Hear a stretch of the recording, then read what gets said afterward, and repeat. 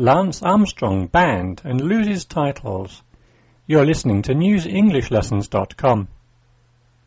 Cycling officials have banned cycling legend Lance Armstrong for life after the cyclist stopped fighting doping charges. The United States Anti-Doping Agency, USADA, also said Armstrong should have his 7 Tour de France titles taken away from him.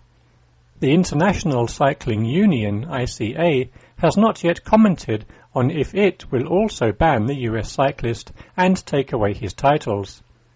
Armstrong said he was tired of fighting those who said he used drugs to improve his performances while racing.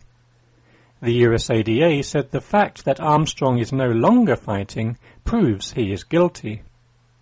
Many in the cycling world still believe Armstrong is innocent. The lifetime ban means all of his results and victories dating back to 1998 will be erased. He won the hearts of millions by defeating cancer in 1996. He then won the Tour de France 7 times between 1999 and 2005. Tour de France organisers said they would wait to see what happens between the USADA and ICA before taking any action.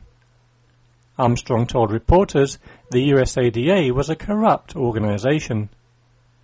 If I thought for one moment that by participating in USADA's process I could confront these allegations in a fair setting and, once and for all, put these charges to rest, I would jump at the chance, he said.